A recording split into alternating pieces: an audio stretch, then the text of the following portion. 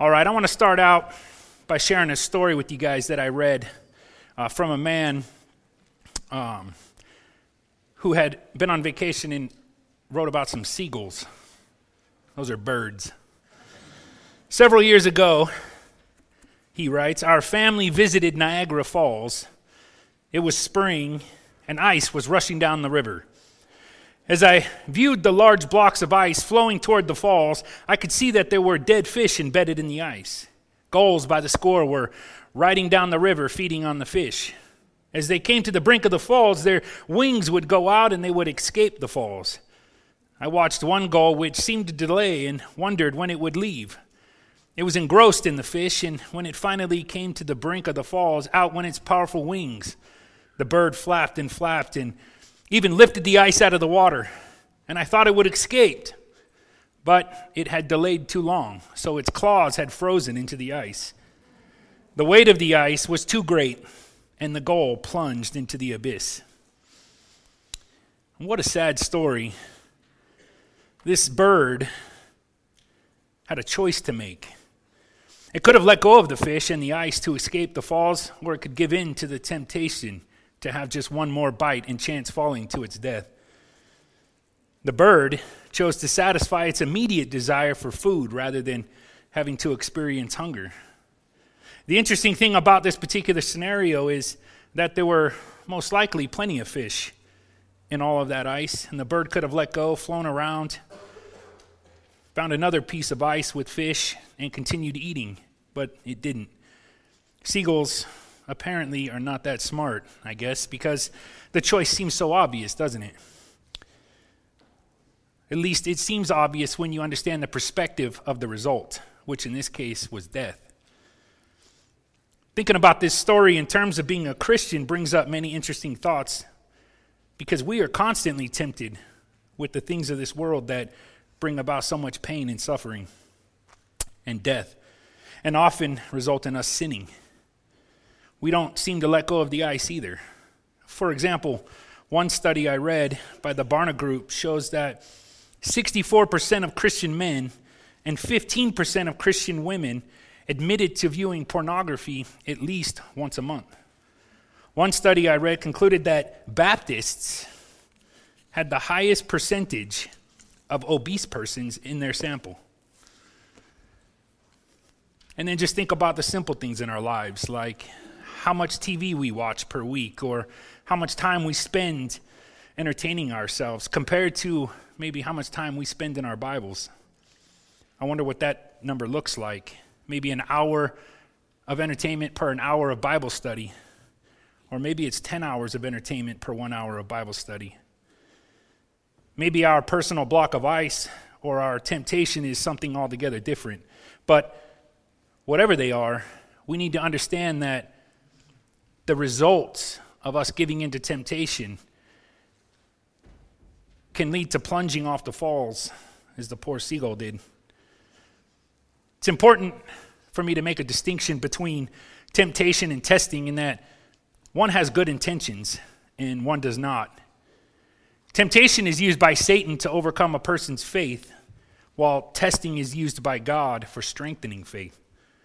One example of God testing people is found in Deuteronomy 8:2. And you, meaning the Israelites, shall remember that the Lord your God led you all the way these 40 years in the wilderness to humble you and test you, to know what was in your heart, whether you would keep his commandments or not. God will test his people, and this is going to happen to us as Christians from time to time. God will put things in our lives that are going to require us to have faith in him, to trust in him. God tests us to make us stronger.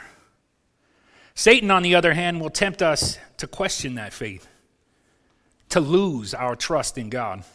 Satan is on a mission to spread evil. And it's important to understand the difference because God does not use temptation. James 1:13 and 14 say, let no one say when he is tempted, I am tempted by God. For God cannot be tempted by evil, nor does he himself tempt anyone. But each one is tempted when he is drawn away by his own desires and enticed. God loves us. And he would not tempt us into sin because God hates sin. The Bible says, the Lord tests the righteous, but the wicked and the one who loves violence his soul hates. And so the Apostle Peter gives us, Christians and believers, a warning as it relates to the wicked one, and that is to be sober, to be vigilant, because the adversary, the devil, walks about like a roaring lion, seeking whom he may devour. And just in case you missed it, God is good and sometimes tests his people and tests their faith, while Satan is evil and he will tempt them to give up that faith. Open your Bibles to Matthew chapter 4, verses 1 through 11. This is the account of Jesus being tempted by the devil. As we go through this account, keep in mind that this evil one is willing to tempt even Jesus, the Son of God. And so don't be surprised in your lives that this evil one will be willing to tempt you. This passage illustrates for us some very important information. As we look at these verses, we're going to see how Jesus was tempted. And we're going to see how Jesus responded to those temptations. We're also going to look at a couple of principles within these verses, and we're going to see how they apply to us when we are tempted. Matthew chapter 4, verse 1 and 2 read, "Then Jesus was led up by the Spirit into the wilderness to be tempted by the devil. And when he had fasted 40 days and 40 nights, afterward he was hungry." The phrase, "then Jesus was led up by the Spirit," means that afterward or following the event right before this one. So looking back in chapter 3, we see the account of Jesus' baptism at the Jordan River. This baptism, if you recall, was done by John the Baptist, who initially didn't want to baptize Jesus, but had been preparing the way, as it were, for Jesus' ministry. And so when Jesus asked John to baptize him, John said, "I need to be baptized by you, and you are coming to me." He was sort of perplexed at the idea of baptizing the one who was mightier than him. But Jesus said to him, "Permit it to be so for now, because it is fitting for us to fulfill all righteousness." The famous pastor and author, John MacArthur, said Christ here was identifying himself with sinners. He will ultimately bear their sins. His perfect righteousness will be imputed to them. This act of baptism was a necessary part of the righteousness he secured for sinners. And that, one, it pictured his death and resurrection. Two, it prefigured the significance of Christian baptism. Three, it marked his first public identification with those whose sins he would bear. And then four, it was a public affirmation of his messiahship by testimony directly from heaven. The last two verses in chapter 3, directly before Jesus was led by the Spirit to be tempted, say that when he, meaning Jesus, had been baptized, obviously John complied with him, right? When he had been baptized, Jesus came up immediately from the water, and behold, the heavens were opened to him. And he saw the Spirit of God descending like a dove and alighting upon him. And suddenly a voice from heaven saying, "This is my beloved Son, in whom I am well pleased." Verse 16 explains that just as soon as Jesus came out of the water, he saw the Spirit of God coming down from the air above, where heaven had just been opened and settled upon him. And then verse 17 states that God then declared, "This is my beloved Son." Jesus has just been introduced to the world as the royal messianic son of David, as referenced in Psalm 2:7. "I will declare the decree. The Lord has said to me, you are my son. Today I have begotten you." Jesus is the Son of God as declared by God himself. After his baptism, after the Spirit of God rested on Jesus, after God declared to the world that Jesus is his beloved Son, after these events, then, chapter 4, verse 1 states, then Jesus was led by the Spirit into the wilderness to be tempted by the devil. Notice here that Jesus was led up by the Spirit, the same Spirit that had just come upon him. has now led him into the wilderness to be tempted by the devil. It's important to clarify one more time that even though God is going to allow these satanic temptations to take place, he himself, meaning God, is not the vehicle of temptation. The obvious question that comes to mind is why? Why would God allow Jesus to be tempted by the devil? And the answer is because Jesus was a man. He was a human, and essentially, he was like us in a very physical sense. Jesus, being human, was able to sympathize with weakness. He was able to be subjected to weakness just like us.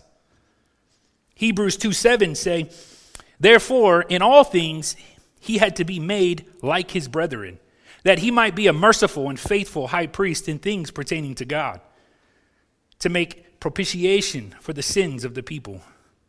This Son of God had to be tempted by the devil because if he's perfect and does not sin, then he alone will have the ability to restore the broken relationship between God and sinners. But because Jesus was also God, he could not sin. He alone can destroy the devil's power and save the lost. Hebrews 2:15 says, "He will free those who were held in slavery all their lives by the fear of death." God allowed Jesus to be tempted because he, God, determined it was necessary. As Christians, we are all subject to being tested by God and tempted by the devil. You see, God is constantly giving us the ability to become stronger and more faithful through the various tests we go through. I'm tested often on my own devotion to God. Will I surrender my entertainment time to study his word? Will I trust that he knows what's best for me and for the people that I love, or for this nation? Will I commit to fulfilling the Great Commission as he told me to do? But I'm also tempted by the devil through his deceitful and wicked ways. He tries to lure me in with enticing suggestions of selfishness through things that aren't good for me, like triple chocolate lava cake. Sometimes I just feel so weak, like I can't do anything right, or I can't seem to stay in control. Sometimes it makes me tired. Sometimes I try, but I notice that the devil loves to attack when I'm feeling weak and tired. Notice Jesus was led into the wilderness to be tempted. And verse 2 says, "And when he had fasted 40 days and 40 nights, afterward he was hungry." So he's in the wilderness, and he's been abstaining from all food. And typically, it only takes about 2 to 3 hours to feel hungry after your last meal. Jesus has not eaten in 40 days, and the text says he was hungry. And I'm thinking it's probably an oversimplification. I have actually done fasting, intermittent fasting, some juice fasting, and it's really not that much fun. And I'm actually not very much fun to be around.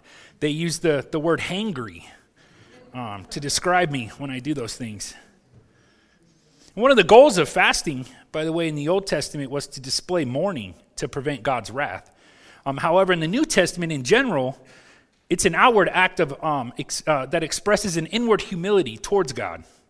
Jesus has deliberately fasted to demonstrate his humility and total dependence on God. Many professionals say that severe symptoms of starvation begin around 35 to 40 days of not eating, and death can actually occur between 45 and 61 days. Obviously, this would vary from person to person. But the point is, a person who does not eat for prolonged periods is much, much weaker than they would normally be, mentally, physically, emotionally, from the lack of nutrition. Jesus has been out in the desert for over a month, has not eaten any food, and as a result, would not be at his full capacity for physical strength. And I would imagine that he would be experiencing severe hunger pains and various side effects associated with that. At this point, in his weakened condition, the devil shows up and begins to tempt Jesus, expecting this tired and hungry man to give in to his carnal desires. And as we're going to read, the devil is not going to stop after one attempt, but he's going to continue to tempt Jesus 3 times. And 3 times we're going to see Jesus overcome that temptation by relying on his faith in God and using God's word to combat the devil. Verse 3 reads, "Now when the tempter came to him, he said, 'If you are the Son of God, command that these stones become bread.'" Notice the word "now." So once Jesus is at his physically weakest point, now the tempter shows up. He comes to Jesus, and he first brings up his relationship to God. If you are the Son of God, and then tempts him with the very thing his body is craving, which was food, and suggests that being the Son of God, he must have the ability to turn stones into bread. The evil one is attempting to exploit Jesus' intense hunger and tempting him to use his divine abilities to serve himself rather than God. Remember that just 40 days and 40 nights ago, God himself declared Jesus his beloved Son. And his Spirit led him to this point. It's fair to assume that Satan knows this. And so he's not questioning if Jesus is the Son of God, but rather trying to manipulate the Son of God. Jesus' body is craving food, and Satan is essentially saying to him that since you are the Son of God, you are able to feed yourself right now. So do a miracle and do it.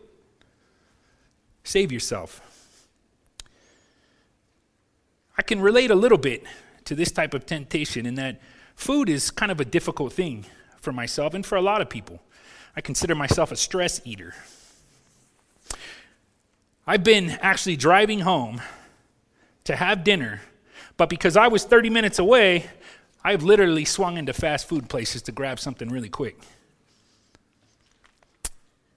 It's embarrassing to say out loud sometimes, but it's true that a little annoying voice that will pop into your head sometimes. It'll say something like, "It's going to take so long to get home and you're starving. Look, there's a Sonic right there. Just swing in, grab a deep fried chicken strip. You know you love them." But unlike me, Jesus has actually been hungry for over a month. And Satan tempts him to misuse his power to satisfy that hunger. But, verse 4 says, "But he," meaning Jesus, "answered and said, 'It is written, man shall not live by bread alone, but by every word that proceeds from the mouth of God.'" Notice Jesus says, "It is written," and then quotes a passage from Deuteronomy, making the connection between what's going on here and what Israel experienced in the desert.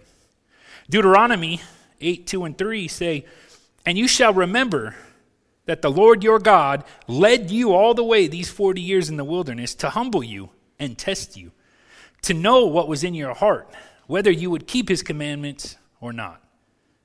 So he humbled you, allowed you to hunger, and fed you with manna, which you did not know, nor did your fathers know, that he might make you know that man shall not live by bread alone, but man lives by every word that proceeds from the mouth of God."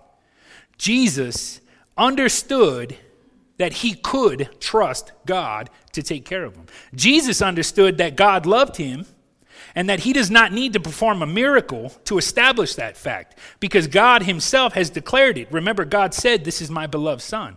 And therefore, Jesus did not need to turn anything into bread because God allowed him to be hungry and God would provide for his needs. He doesn't need to do anything. Something Israel probably should have realized during their 40 years in the wilderness. And without skipping a beat, the tempter goes at Jesus a second time in verse 5 and 6, which says, "Then the devil took him up into the holy city, sat him on a pinnacle of the temple, and said to him, 'If you are the Son of God, throw yourself down, for it is written, he shall give his angels charge over you, and in their hands they shall bear you up, lest you dash your foot against the stone.'" Now, this is where it gets a little bit intense. The devil takes Jesus to Jerusalem, the holy city, and sets him on the pinnacle of the temple. The pinnacle is somewhere on the top of the building. I don't know if anybody really knows for sure, but one article I read stated that the most accepted location is the southeastern corner of the Temple Mount. This would have been where the royal entrance was, and Solomon's porch met overlooking the Kidron Valley. Notice the picture. In the time of Jesus, the height from this location into the Kidron would have been around 450 feet. Essentially, he's way up there. I mean, he can see all of the city. And the devil says to him, if you are the Son of God, uses that phrase for the second time, if you are the Son of God, throw yourself down. And then he, Satan, quotes Psalm 91, 11 and 12, and says, for it is written, he shall give his angels charge over you, and in their hands they shall bear you up, lest you dash your foot. However, he did omit the second part of the verse. Verse 11 says, for he shall give his angels charge over you to keep you in all your ways.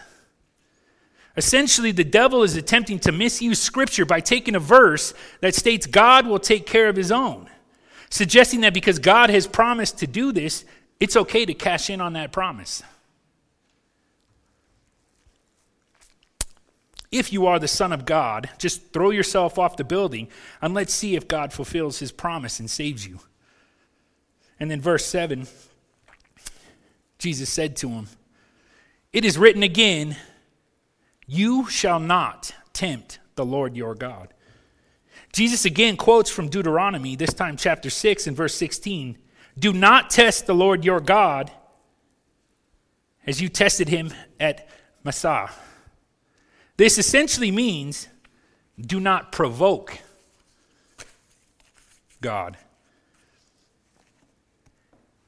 On the surface, it just seems like a really stupid thing to do, to provoke God. In Exodus 17, the Israelites had just moved from the wilderness and camped at Rephidim. But they lacked water, and the people were beginning to get agitated and grumbling. The Bible says that they were actually grumbling at Moses, and they asked him, why did you bring us up out of Egypt to kill us and our children and our livestock with thirst? Essentially, they lost their trust in God by not getting what they wanted when they wanted it, ultimately testing God by questioning whether or not he was among them. Basically, the devil is tempting Jesus to test God. Throw yourself down and make God save you. No, Jesus says, you shall not tempt the Lord your God. Jesus understands that demanding a miracle from God is not trusting him. Demanding anything from God is not being faithful. It's actually provoking him. And provoking God typically leads to his anger. Jeremiah 44:3, because of their wickedness which they have committed to provoke me to anger, and that they went to burn incense and to serve other gods whom they did not know, they, nor you, nor your fathers. Jesus trusts God. These temptations brought on by the devil are not working. Perform a miracle and feed yourself. Jesus said, no, I will not misuse my power. I trust God. Then the devil says, God promised to save you. So throw yourself down off of this building and let's see him keep his promises. Jesus said, no, I will not test God. I trust him.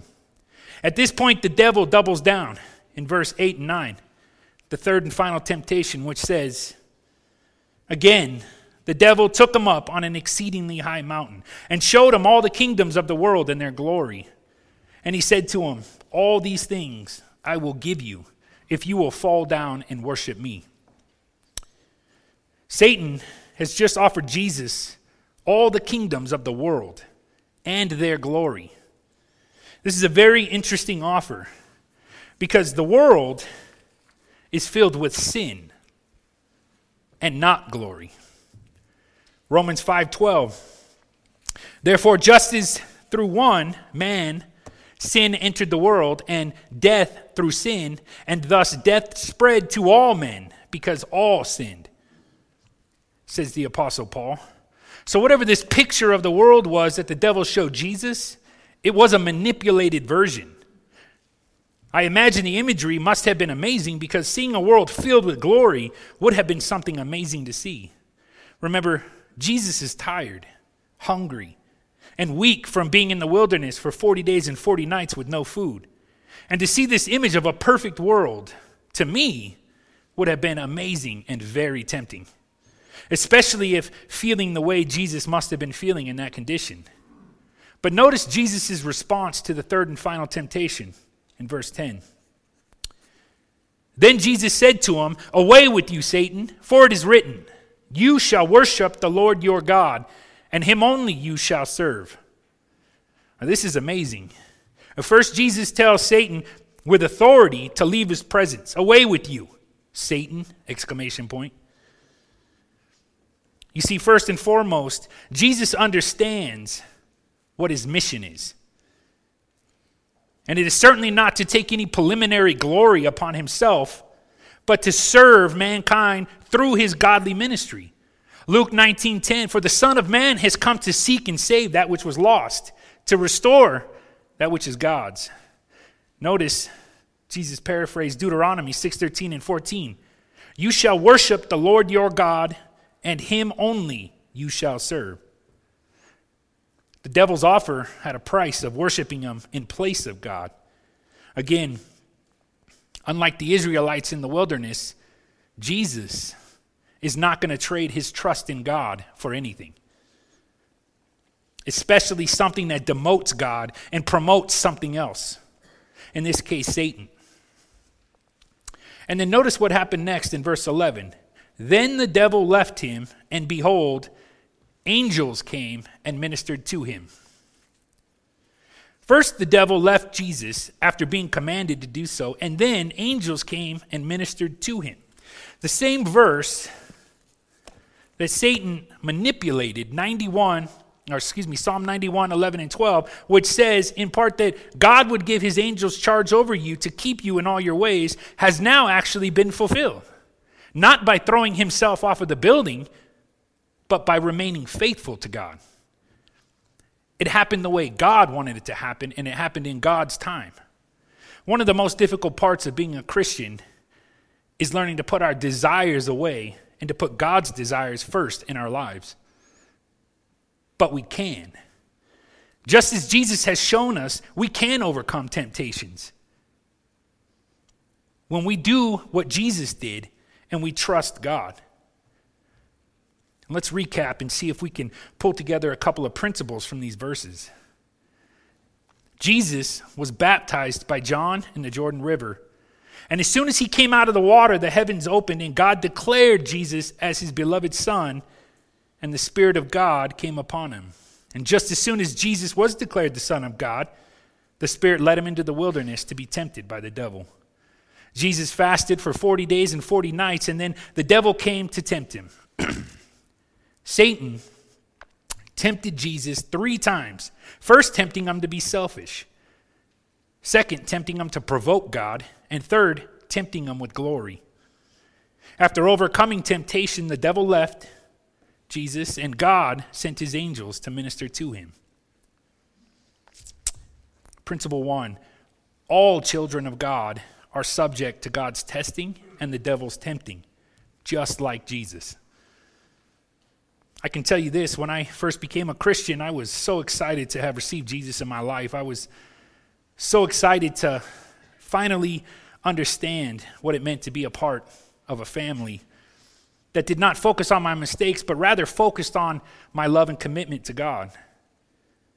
Everybody was so happy. I remember the day and the feeling when I said yes to Jesus, but I don't remember anyone telling me that life was actually going to become more difficult. I guess I assumed that with God on my side, life would just be peaches and cream, but that really wasn't the case.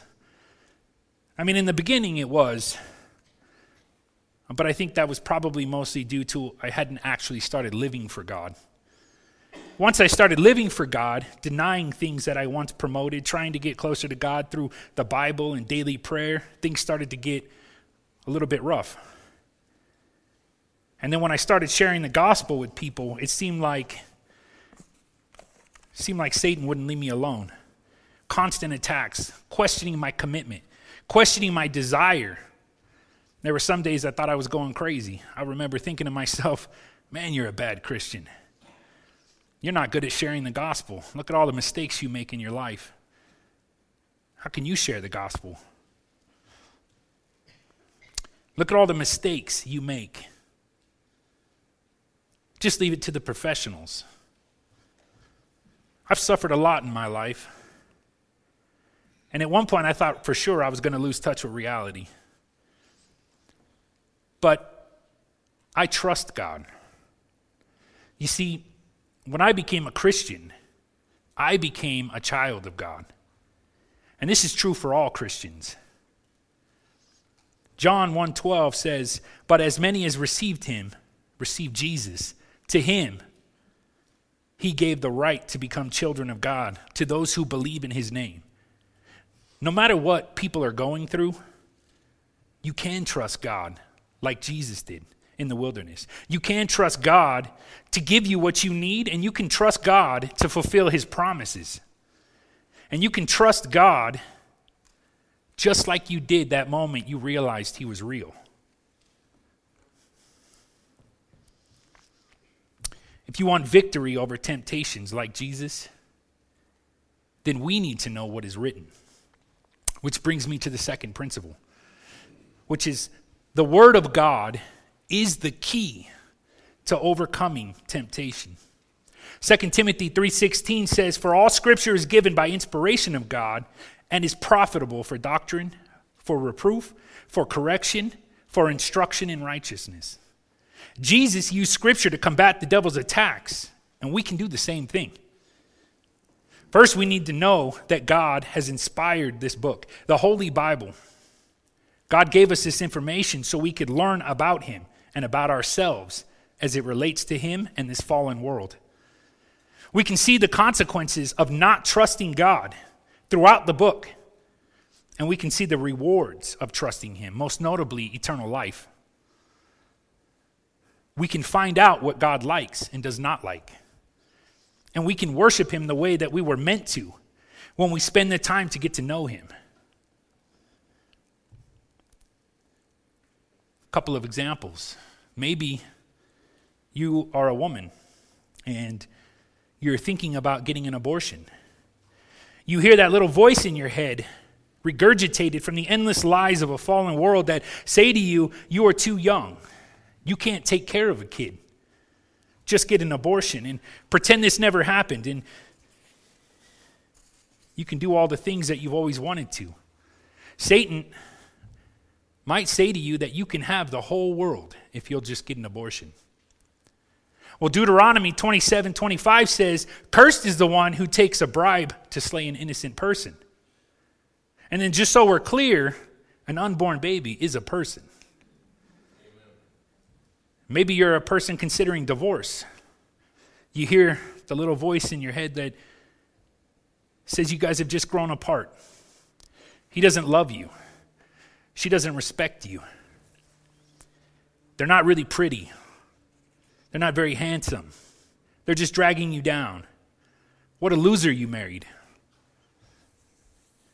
You can do better, just get a divorce and start over. It'll be easier. You deserve to be happy after all. Well, Matthew 19:6 says this about marriage.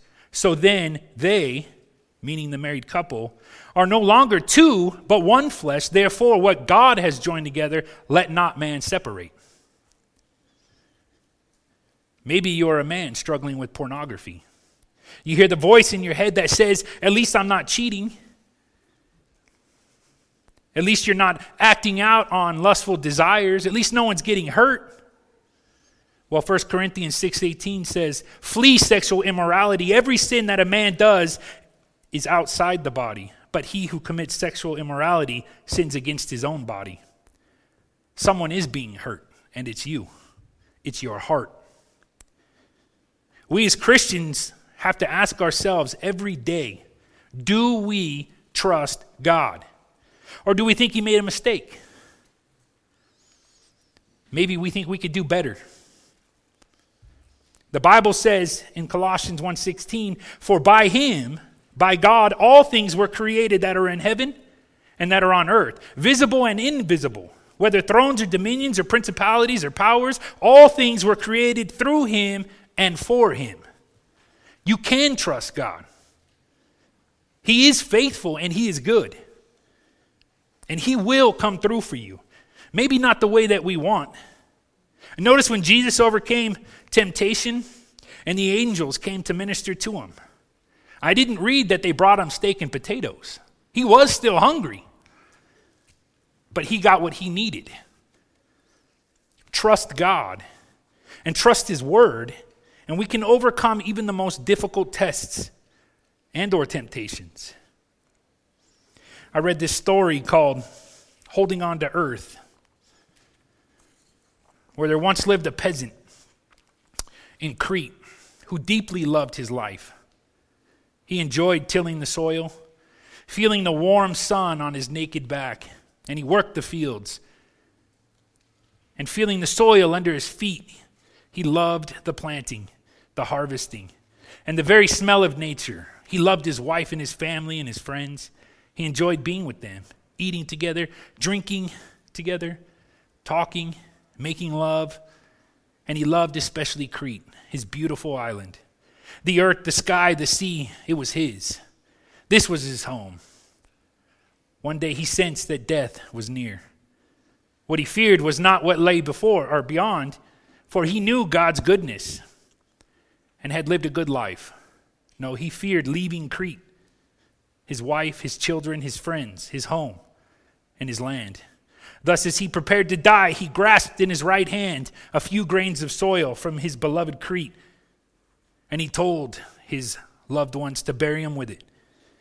He died, awoke, and found himself at heaven's gate, the soil still in his hand, and heaven's gate firmly barred against him. Eventually, St. Peter emerged through the gates and spoke to him. You've lived a good life, and we have a place for you inside, but you cannot enter unless you drop that handful of soil. You cannot enter as you are now. The man was reluctant to drop the soil and protested, Why? Why must I let go of this soil? Indeed, I cannot. Whatever is inside those gates, I have no knowledge of. But this soil I know. It's my life, my work, my wife, and my kids. It's what I know. It's what I love. It's Crete.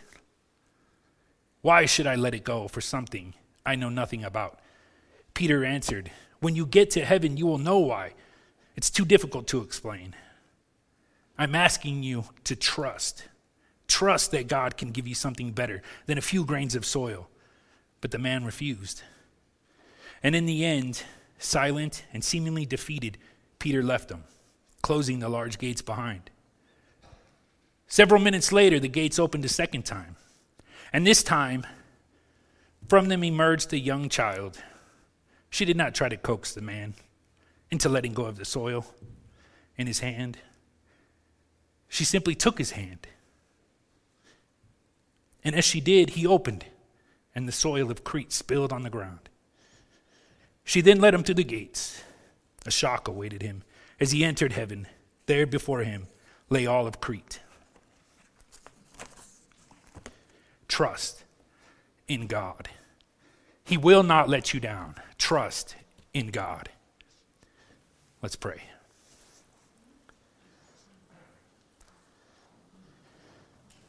Heavenly Father, thank you so much for your word, Lord. You have given us all the necessary tools to learn about you and to learn what we are supposed to do here on this earth, Lord.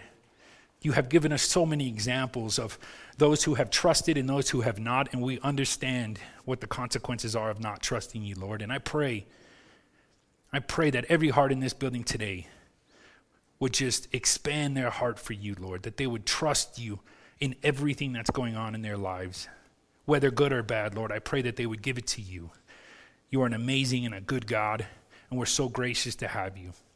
We're so gracious and so grateful, Lord, that you sent your Son here to save us. Thank you, Father. In his name, Jesus, we pray. Amen.